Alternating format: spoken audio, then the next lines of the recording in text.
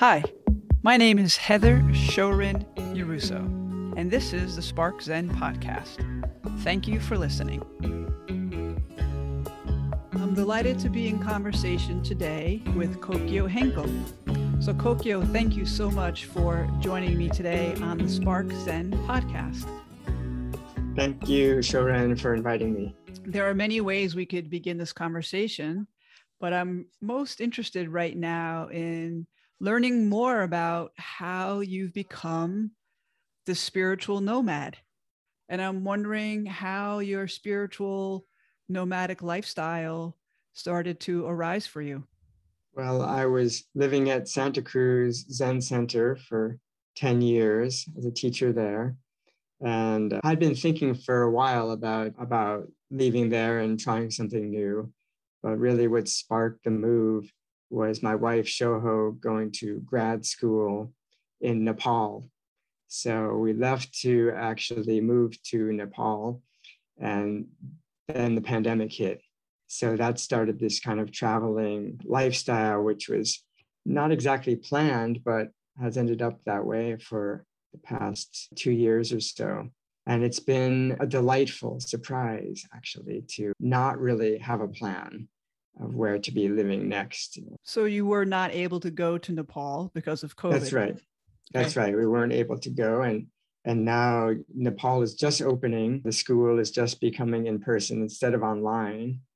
And so we just decided not to go to Nepal after all, because it's been working out just fine to be wandering around America. And so where have you been wandering to and through since you left Santa Cruz Zen Center? Well, first we went to Crestone, Colorado to do a originally 3-month retreat on Sokni Rinpoche's land. He's one of our teachers. And thinking that after 3 months, the pandemic would be over and we could go on to Nepal. But of course, that wasn't the case. We ended up staying on in Crestone on that retreat land for a full year, pretty much in isolation. Crestone's a very remote, quiet town, retreat town already, and the pandemic made it even more so. Then came back to California when a lot of time was up in Crestone. We had to move on. And so came back to California, and with an invitation of an old Zen friend who needed a house sit and chicken sit and his garden sit. We stayed for a few months in his place while he was out of town on the North Coast.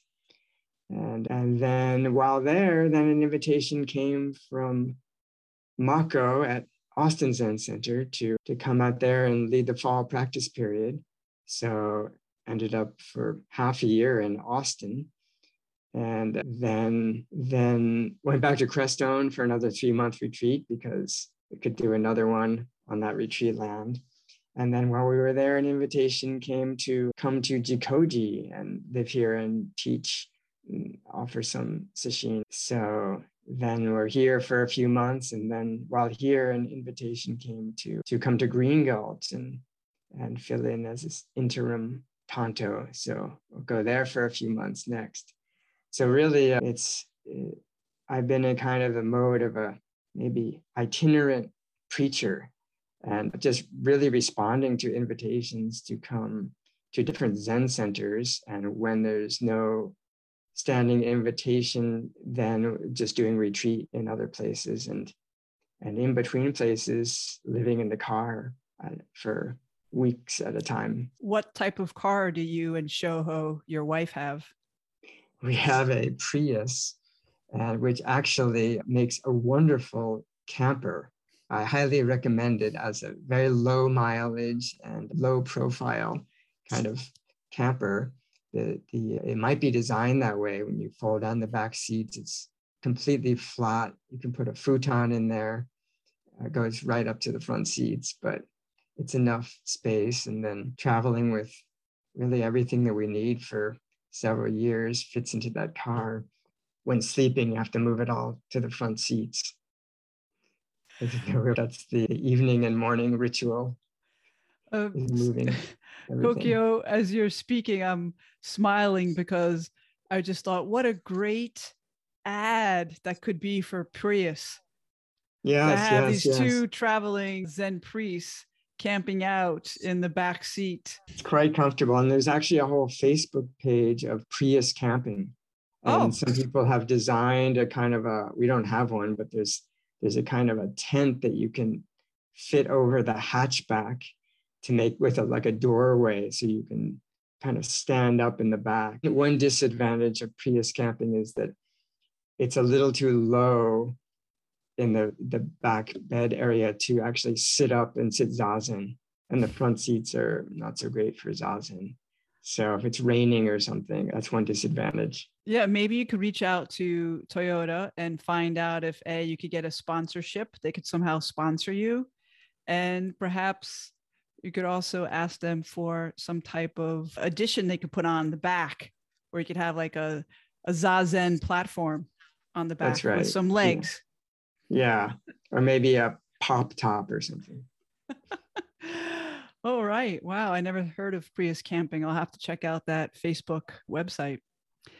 Well, let's go back in history and talk a little bit about the origins of the wandering sadhu or holy man back in the time of the Buddha. And actually, that was one of the four heavenly messengers, was that he saw a wandering ascetic when he was out of the palace grounds. So could you speak a little bit about the tradition of the wandering holy person in Buddha's time?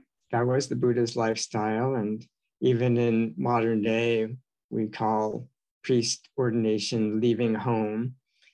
And in the Buddha's time, it was very literal, leaving one's home and not setting up a new one. But I think the Buddha's later life, he was given different parks to kind of camp out in for longer periods. But earlier years, he seemed to have no fixed abode and just wandered everywhere. And then this practice continues in the modern day, like Thai forest tradition. They have a practice called Chudong, which is the Thai way of transliterating Dutanga, which is like ascetic practices. And so in this Thai forest tradition, I think that it's the usual thing. After 5 years as a monk or nun, one is kind of kicked out of the monastery and into this practice of Tudong, which is just wandering around Thailand or these days America. People are doing this with just robes and a bowl. And as a practice, when I've talked to some of the monks, it's not so much that you're trying to get somewhere. It's just you're trying out that practice of having no fixed abode and relying on the kindness of others to get by, which in Thailand, it often means staying in other monasteries, which are open to any wandering monks. So that's a modern day Theravada monastic tradition. But one of the great Tibetan Dzogchen teachers, the late great Chatro, I heard that he has this practice. He himself did a lot of wandering around with a backpack in Tibet and I think India afterwards. And I've heard that he has recommended to his serious students the practice of not planning their life more than 3 months in advance. So Shoho and I have kind of taken up that practice somewhat by default and somewhat by intention of not knowing what we're going to do more than 3 months in advance generally. And then the practice is to not worry about that and just see what happens. And that's been a great practice. When you're mentioning the Thai forest tradition, I remember the story that I believe I read it in a still forest pool. It was teachings of Ajahn Chah.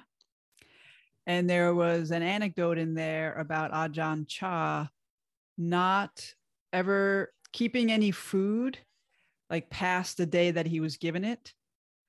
And he was talking about refrigerators and how when you take food and you put it in a refrigerator, that gives your mind the idea that there's a future, that there's a tomorrow. I read that while I was at Tassajara. I was like, I never thought about the way in which the mind's projection of the future has us creating certain things. I have to preserve my food. Of course, it's more convenient than every day going out and hunting and gathering. So there's that innovation that human beings are really wonderful at, which have also, of course, has led to a lot of destruction of our environment and each other. That was really fascinating to me when I read that about refrigerator as an extension of the mind's projection about the future.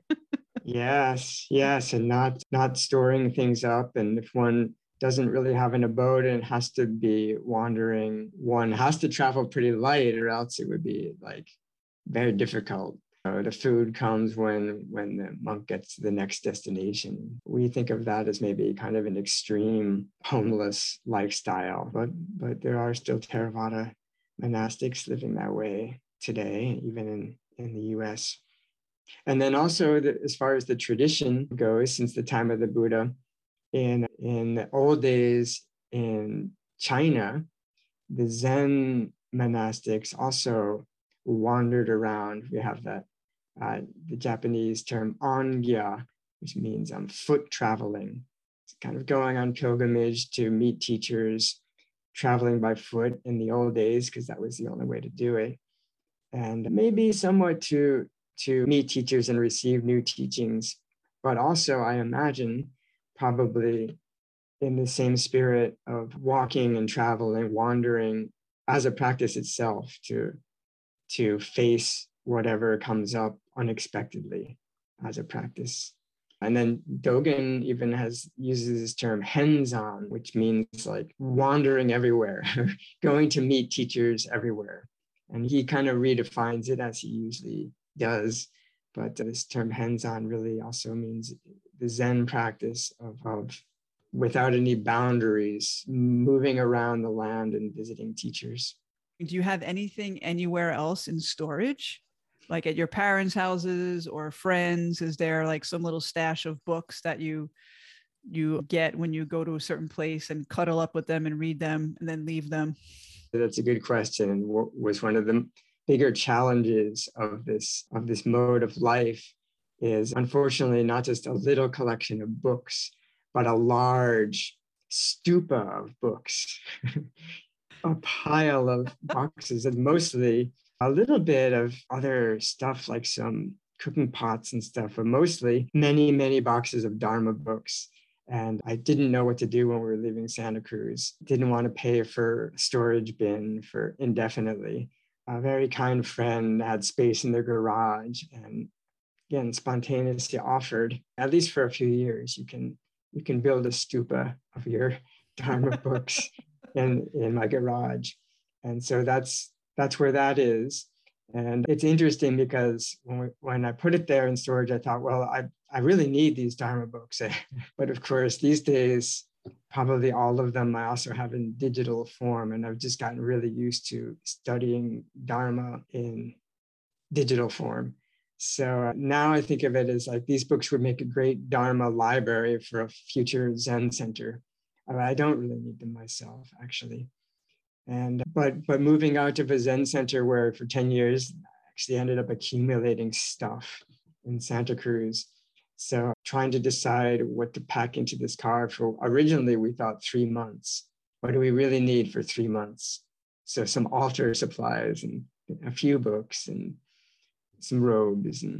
But that was part of this experiment, was learning that actually that 3 months turned into a year and nothing was missed, actually. And then that year turned into over 2 years now, and still now I'm near Santa Cruz where these books are stored. I went there one time so far to kind of look through, and it was too much to even look for specific books. So it was a great lesson of thinking, like, if someone had said, you're going to take everything that you need for a few years in your car, I would have said, no, that's too much. I can't limit it down that much. But it's been a great lesson in like how it's been completely fine. Nothing's missing. I appreciate your saying that about the nothing missing. When I was at Tassajara for those 7 years, people who live there for a while, it is kind of like 3 months. Like, oh, you're going to do the fall practice period for 3 months? Okay, I'll be here for 3 months. And then I may or may not do the winter. Oh, I'm here for the winter. And also leaving behind all my stuff. I had a house then, and I had a bunch of stuff in my garage, just a little room in the garage. But then you realize how much stuff you don't really need. At Tassajara, each person has a very tiny little room. And often it's the case that you can't even really settle too much into your own room and make it your own, because it's maybe every 3 months or half year or year anyway, you end up moving to a different room. Yeah, that's right. So it was a little bit of a wandering practice in that you often had like a hermit crab, just carrying all your stuff up and down the monastic valley to different places. And we have those garden carts at Tassajara. Yeah, So exactly. sometimes I would think of it, I don't want to have more stuff than I can fit in a garden cart to move to the next room. Yeah, there's something about that simplicity when you get to that bubble of Tassajara. As we've heard other people say, you start to be owned by your possessions. It's like you become a prisoner of those possessions. Yeah, there was a time when I even thought, well, maybe I really can't leave Santa Cruz because I have to live with these books. So it's very freeing to kind of stir things up and let go of stuff and simplify. Are you and Shoho then just camping in the Prius in real campgrounds or the side of the road, or just? Oh yeah. Well, that's another part of this. It makes it more of a practice. The way we're doing it is we have this website called freecampsites.net, I think it is, which I highly recommend to people driving across the country and so on. And it's a kind of user-created guide to free campsites that people have found, and they put in their GPS. So it's a kind of a map of the country. I think it's maybe other countries too. So we often would not plan where, on a longer road trip section, not plan where we're going to be that night. And just when we start to get tired, just plug in the nearest town or try to make it, another 50 miles, and then see the free campsites there and click on it, and it just gives you directions to get there. And so that was the free campsites, of course, are sometimes down long dirt roads and very rustic. There's no water and toilets and so on. Often the woods or the desert, but often beautiful places. And also regarding the free campsites.net, in America these days, everything is owned. It's either private property or state land or state parks. As a homeless person, you're not allowed to really legally be anywhere. But with a car, I think it may be necessary for most of these places. It's amazing to me that there are no forests and BLM land that allows anyone to stay for usually up to 2 weeks in both of those types of land for free. And so, like in the Buddha's time, probably before a lot of land was owned by anyone, there are ways to legally and comfortably be in America, land that allows one to be there. With regard to the term home leaving, when somebody ordains as a Zen priest, and the tradition back in the Buddha's day, even before the Buddha, of course, with the wandering ascetic holy men, what's your understanding of the purpose of that type of practice or lifestyle? And how do you feel that personally it has enriched your life? And I was going to say your spiritual life, but I mean, to me, those are just not one, not two. Well, first of all, I want to say that my current life is much more comfortable and secure than the Buddha's lifestyle and the Theravada Tudong practice, where it's really, you maybe don't even have a tent and you just have a robe and a bowl. So this is not nearly so challenging, I would say, but it's a little challenging for what I've been used to, especially as I get older. And I think that the main intention from the old days, the Shramana movement in India of wandering yogis, and somewhat my intention these days, is to partly to simplify one's life so that one not only kind of gets down to the basics of life, but also allows more time for practice, for meditation and not being too busy, which is definitely like a disease of our modern culture. I think we get so caught up in doing too much. So this is a way to simplify life. Partly we end up doing a lot because we need to earn this living.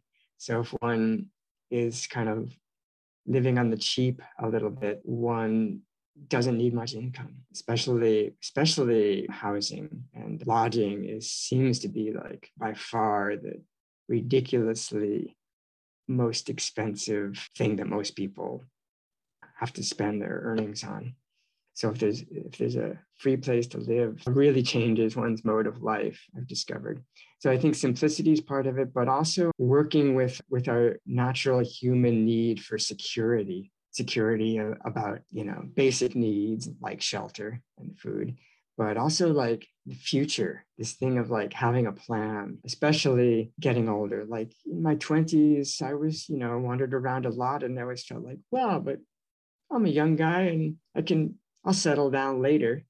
But now I'm at 55, which is not so old, but I do feel like that, well, what's going to happen the rest of my life? What about old age? And because I really don't have a plan beyond 3 months at this point. So I think it's like, living in the present and trusting one's life to dependent arising and to kindness of others and to spontaneous happenings with the intention to practice and to share practice and teachings with others. So kind of, poking a little bit at our grasping for some kind of security, which often is future, like, savings, account insurance, what is it, IRA, these kinds of things. I don't know anything about this stuff.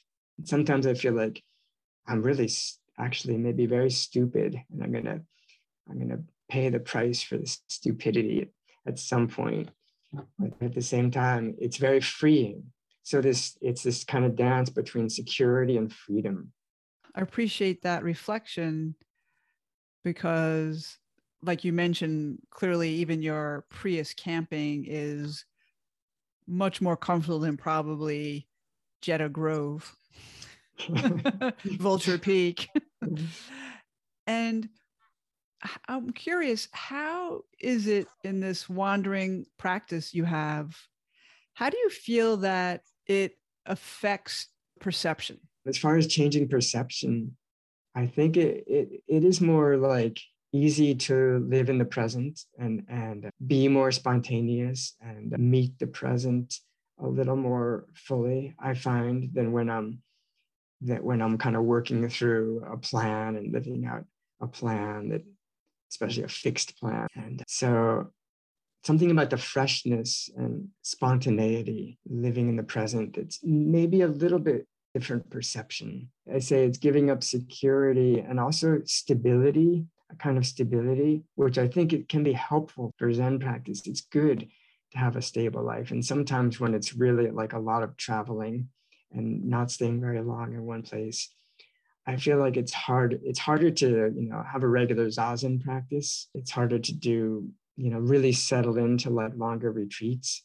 So stopping for a while in places, I think that stability and settling is actually really good for practice in a way. And I think earlier in my practice, I would have completely lost it in this kind of unstable traveling kind of life. But at this point, it's a nice challenge. So neither you nor Shoho has health insurance, or you do? Well, we have Medi-Cal, and I think most states have something like that, very, very kindly. It's an interesting question for practitioners. I've talked to some practitioners who feel like, as practitioners, we shouldn't rely on Medi-Cal because we're burdening the state. We should take care of ourselves as practitioners. And then others would say, like, more like the Buddha's spirit. The Buddha was completely reliant on others. Maybe we could say personal others rather than the state. But I think there were, even in ancient India, there were some state-sponsored rest homes and for these pilgrims and sadhus and shramanas.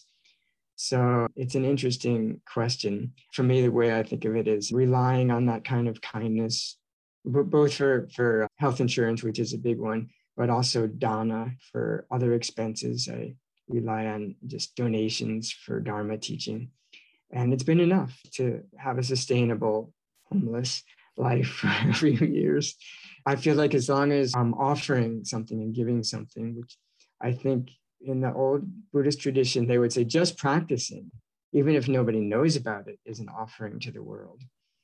But I think even more so to be able to share the practice with others freely and then freely receive in a kind of gift economy rather than a deal economy. Rather than a commodity economy. So would you talk and let people know about what prompted you to live at No Abode, what No Abode is, and what your practice was there? Yeah, it was an experiment for some of us that had been living at Tassajara for some years and watched that cycle, Tassajara Monastery, of winter and summer, where winter is these 2-3 month traditional Ango practice periods, mostly silent, a lot of meditation, a lot of Dharma teaching, study, wonderful, deep practice, really transformative practice I found and many found. And then the summer season, the guest season at Tassajara, which was the sustaining economic reality to keep Tassajara going. And of course, tried to maintain a sort of minimal Zazen practice of a period in the morning and evening, and a lot of people coming and going. And it felt to some of us like the winter practice momentum would get kind of dispersed in the summer, and then we'd kind of rebuild it in the fall, and we'd get some head of steam going in the spring, and then the summer would come again. So some of us thought, wouldn't it be great if we could have a place where we just keep going with that monastic practice period model throughout the year, like a Japanese monastery would be pretty much too. Somebody who was interested in this project actually had the funds to buy a house in Mill Valley. So she did that. And a few of us moved into this house that was near Green Gulch so that Tenshin Roshi could be the kind of guiding teacher of a group of hermit monastic types that would do this kind of training, tiny training temple kind of mode. So I was there for, I think, 3.5 years, something like that. And other people came and went. I think the last few months, it was just me. And while you were there, you also didn't use any money. Is that correct? Was that one of the practices? So that was part of it. Yeah, I was trying to just live according to the Vinaya monastic precepts, which in the Buddhist time, and still, some Theravada monks maybe don't keep this fully, but like the Thai forest tradition, for example, keeps the precept of not using money at all. That was a very interesting practice for a few years. I had a little bit of savings and I just gave it away. So I didn't have any savings backup.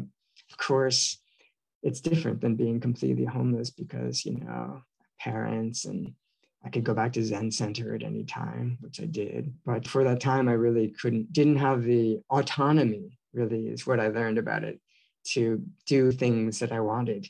So I think the main effect of not having money or being able to use money was that it made my life, again, very, very simple. Like I couldn't go to a movie. I couldn't go to shopping. I couldn't do almost anything except be in nature and walk and sit. And for me, it was wonderful because it's what I wanted to do. It really encouraged that practice of not doing anything else. So much, relies on money. I think even to like go into San Francisco, I'd have to get a ride. Or I think some of the Vinaya monks do things like they won't use money itself because there's a little more choice in it, but they'll receive, if somebody gives them like a plane ticket, they can use a plane ticket. Some might argue that that's too indulgent, but in a way it's like, it's kind of giving a privacy. If we have money, we kind of can get the things we want and no one knows about it. So there's one of a guideline about you can have a steward, which is like if you really want some certain thing, the steward has a little fund that people can donate to and they can get you something, but you have to ask them. So it's like, I want a chocolate bar. It's kind of a confession. I have to ask the steward for a chocolate bar. So I wouldn't do that. But a few times I was like a Dharma book that I felt I really needed to look at. I had this steward playing that role. If you have some donations, could you pick up this Dharma book? But it was privacy and autonomy that comes with money. I got to really learn that without that, it's kind of a different life. When you're saying that about autonomy and money and privacy, it just, of course, brings to mind classes and the different levels of classes in the United States, which I would say, who knows really if there's as much class mobility as there used to be. I'm not a sociologist, but you got a little bit of the flavor of, oh, I'm not like, I don't have agency. Yeah, agency. As you bring this up about class, one story comes to mind from that time at No Abode that really stuck with me. Eventually, we discovered that in Mill Valley, there was this fruit stand, these Guatemalan brothers that didn't even speak English, but they had this fruit stand at like Tam Junction. And we would walk from No Abode down around Mill Valley with our big bamboo hats and straw sandals and oryoki bowl, and we would collect alms in front of Whole Foods usually. And one story there is that we would be like wanting sustenance. We would be hoping we would get things like rice and beans, but people would give things like chocolate from Whole Foods because they thought it was a cute thing we were doing. We're like, it's nice, but actually, of course, we couldn't say, because part of the practice is not asking. Chocolate, but really some rice would be great.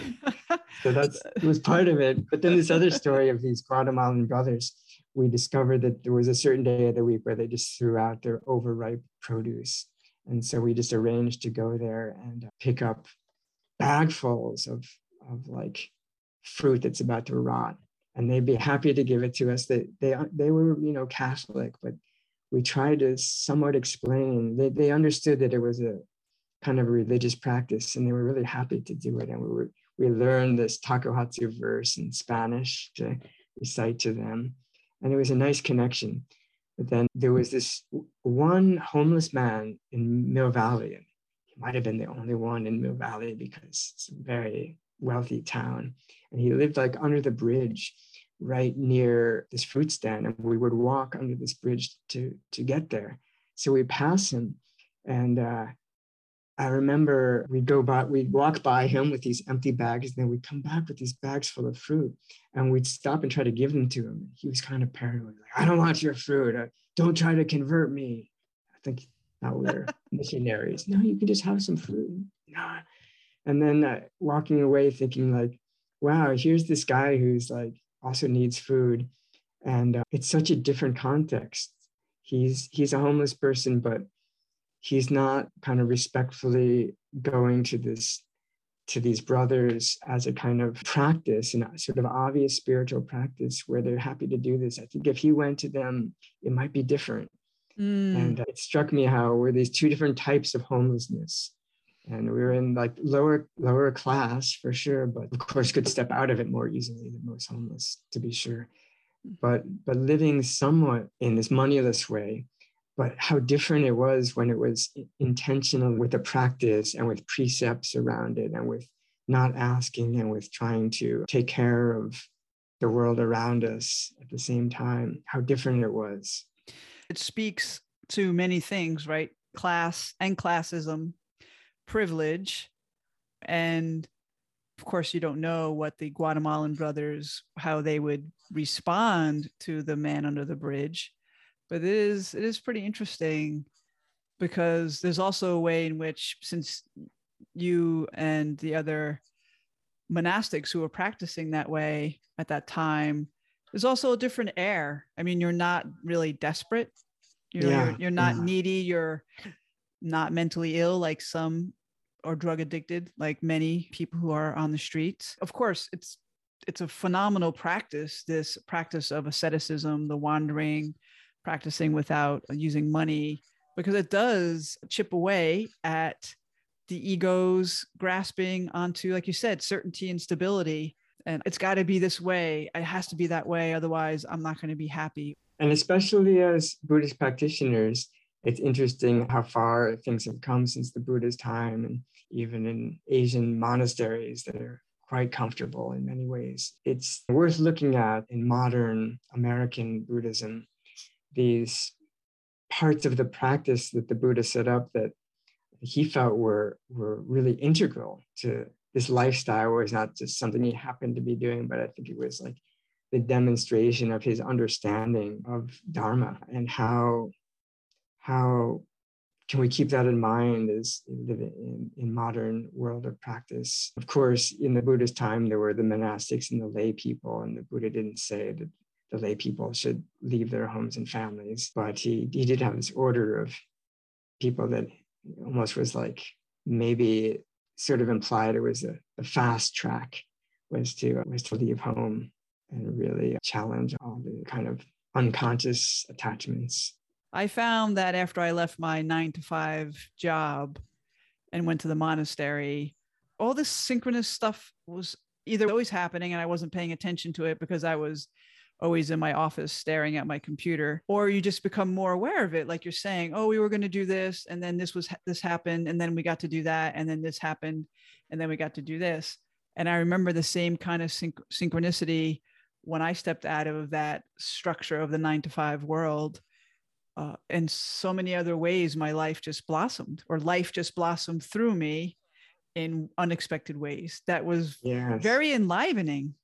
Yes, enlivening. One way to think of it is surrendering to dependent arising.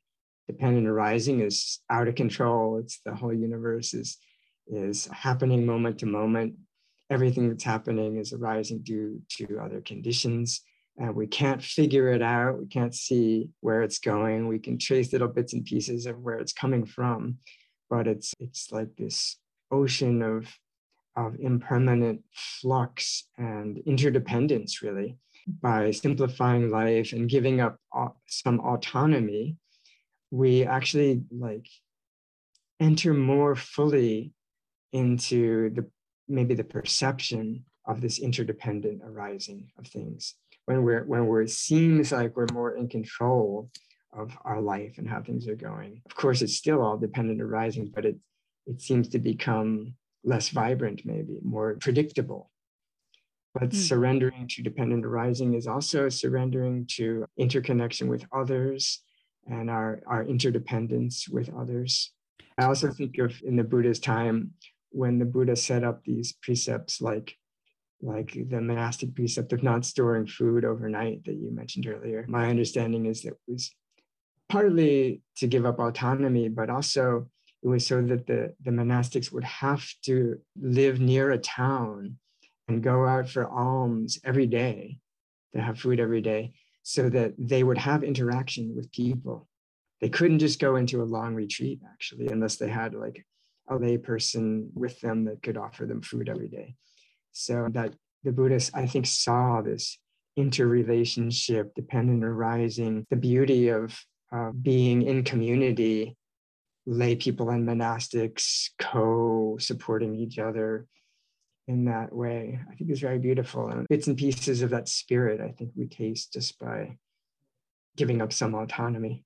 To your point about resting or feeling dependent co-arising more, and maybe that's another word for synchronicity in some ways, right? Yeah. It's like, oh, this is arising in this moment, and feeling more like life is flowing through you rather than Heather or Kokyo, we're imposing our will and we're designing everything. Because when all those material crutches, if you will, or security nets start to dissolve because of the way you're living as a wandering priest here, the ego starts to scramble around. What can I make certain? let me put my food in the fridge so that I know there's going to be a tomorrow. But that just suffuses the body, I think, that feeling of being out in nature, not having the structure, not having stability, living more in a bare bones way. It's nice that you mentioned nature too. We haven't really talked about that, but within these past few years of wandering, partly it's just my preference for living in rural areas over the city. In a way, thick, big cities are kind of designed around this autonomy kind of system. So it's a little hard, I think, when homeless people living in the cities, which is actually where most homeless people live, they're really hard to fit into that system that's so based on everyone's got their autonomy and got their thing worked out. But there's people who don't have that. They really struggle in a world that's designed for autonomy and stability. But being in nature is a wonderful practice in itself. I think that dependent arising tends to be maybe more apparent to most people in nature because it's not created by humans that have this structure and structuring intentions. I remember saying once to my teacher about trusting the Dharma like a bird trusts the sky. The Nice. bird is not saying, okay, wait, hold on. I'm going to step off the branch. What's going to happen? Where am I going to be? Is the sky really going to hold me? And of course you'd say, all right, well, Heather, that's kind of silly. Well, you wouldn't say this, but other people might. It's a bird. Of course, the bird's consciousness is different from human consciousness. Yes and no. So that sense of immediacy, that sense of trusting what's in front of us and the physicality rather than the conceptuality, right, that we humans are so good at getting caught up in, That's a wonderful image. Yeah, like the baby bird even being pushed, I think, by the mother off the branch. And in falling, they're given their wings and take to the sky. This Japanese Soto Zen priest I met at Tassajara a while back, he told me this wonderful phrase, go cloud, run water. That's how monks should be. Go cloud, run water. And I really like that poetic image. It's like the cloud on the water, the reflection of the cloud on the water. Everything's constantly moving. And back to nature, we feel that more in nature. At the monastery at Tassajara, there's always a creek running past. So you feel, you become part of the movement of nature. Yes, like that Japanese term for monastics of unsui, clouds and water. And I think that's exactly the image of you're being carried along like the clouds move through the sky by the wind and like the water running through the stream. You're surrendering to the flow of nature. Before you became unsui, you were a deadhead. And so wandering around seems to be part of your makeup. It's true. That was definitely a nomadic community and a very loose-knit nomadic community. Although there was kind of a purpose, which was to get to the next show. How many Grateful Dead shows did you see? When it got to be over 200, I think I stopped counting. And was that just through your 20s and 30s, or when did you stop? Yeah, really, actually, 20s. It was from like 86 to 89. So all those shows were just within like 3 or 4 years. So I would often be on tour, which meant having a Volkswagen bus with some friends and going from, maybe 15 shows in a tour, often on the East Coast, up and down. It was, in a way, quite similar, I think, without even knowing about this old Buddha tradition of wandering. It created definitely a lifestyle of spontaneity and insecurity and freedom. Freedom, I think we're also going back to what was the Buddha's intention. I think it was really in the practice of Buddha Dharma, we're looking for this inner freedom that doesn't depend on outer circumstances and can be found in any situation, in the country or the city, in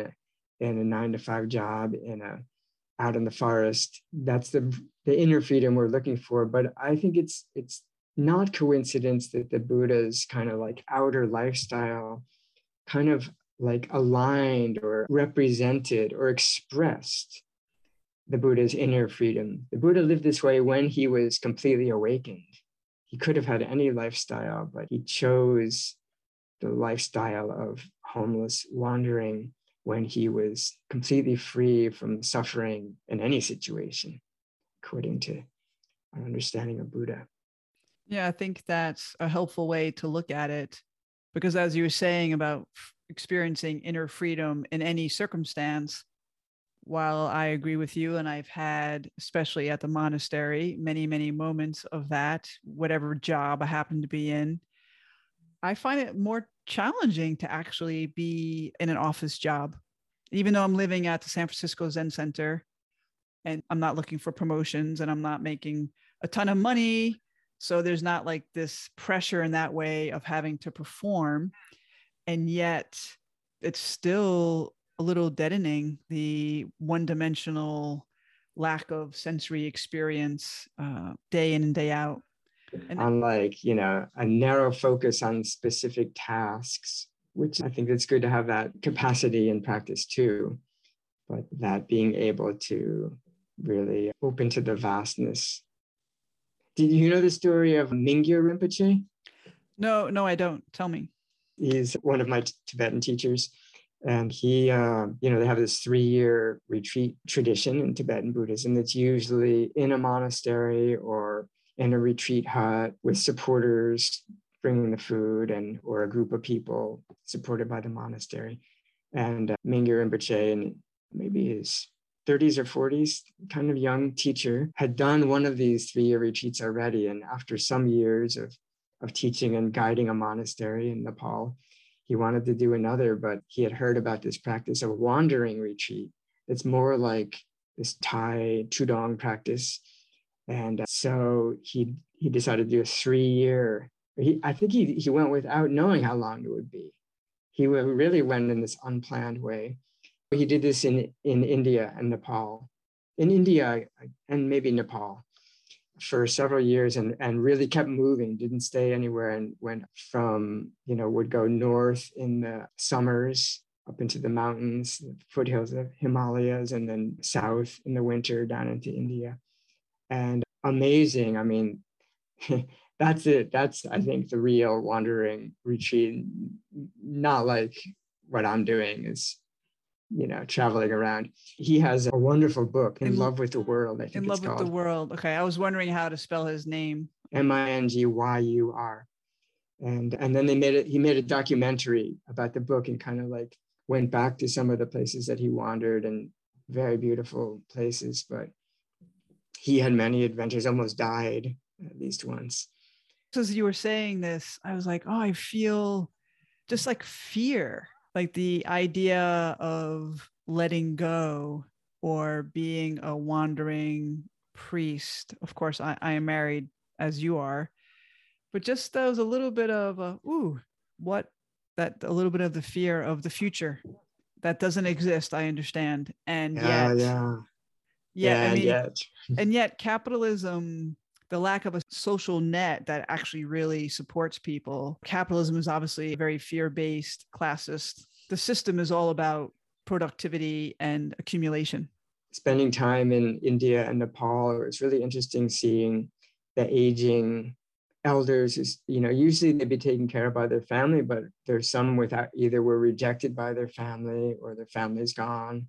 And so like Mother Teresa, her places in India, and I volunteered a few times at one of her places in Nepal, and very moving to see what in a very poor country with people who really have nothing at all, they're still taken care of.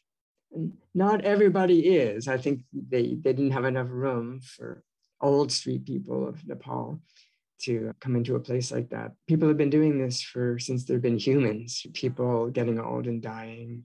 And in Varanasi too, watching the people often come there to die, older people, because it's a sacred place to die and be burned on the banks of the Ganges. I remember walking into one building, there was just this empty stone room with all these really old women that were just like kind of waiting to die. And I think people brought them food a couple of times a day, and they just lying on the stone floor. They seemed like that was just their life. They came with nothing, and they had made it to the sacred place. We're happy to be there. And then you might feel like, well, Kokyo's living this simple life in his Prius. And then I would see these people at the, camping sometimes with a giant RV, Winnebago, right? It's like a whole home. It's like bringing a whole home out camping. Right. And they have TV set. TV, kitchen, bathroom, even towing a car behind it. So there's that end of the spectrum, and then there's the other end of the spectrum, and maybe we're all somewhere in the middle. When you're in a certain system like capitalism or certain class structure, which of course, that's around the world, a class system, even if it's not as delineated as the Indian caste system. Well, I think just capitalism really, it's made for competition. It's made for productivity. It's made for scarcity. And it's not made for homeless people. Yeah. And it's also not made for artists. It's not made for anybody, people who are just not interested, or that, people who are just not interested in that type of life. It's very difficult to live in this capitalist society where everything is about earning money, making money. The more money, the better. The more cars, the better. The bigger house, the better. So there's this tremendous scarcity mentality.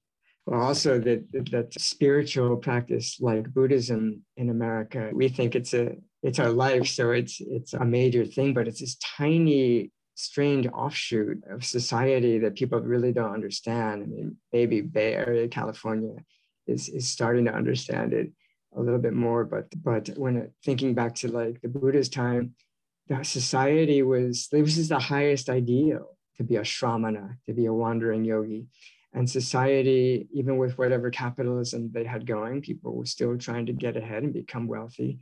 But still, it was seen as like, these people are worthy of taking care of, because this is the highest ideal of the human life, to practice and realize reality and keep that alive for generations to come. The homeless wanderers in Buddha's time and even in Asian countries today are supported and honored in their simple life in a way so different from anything in this country. We just don't have that concept.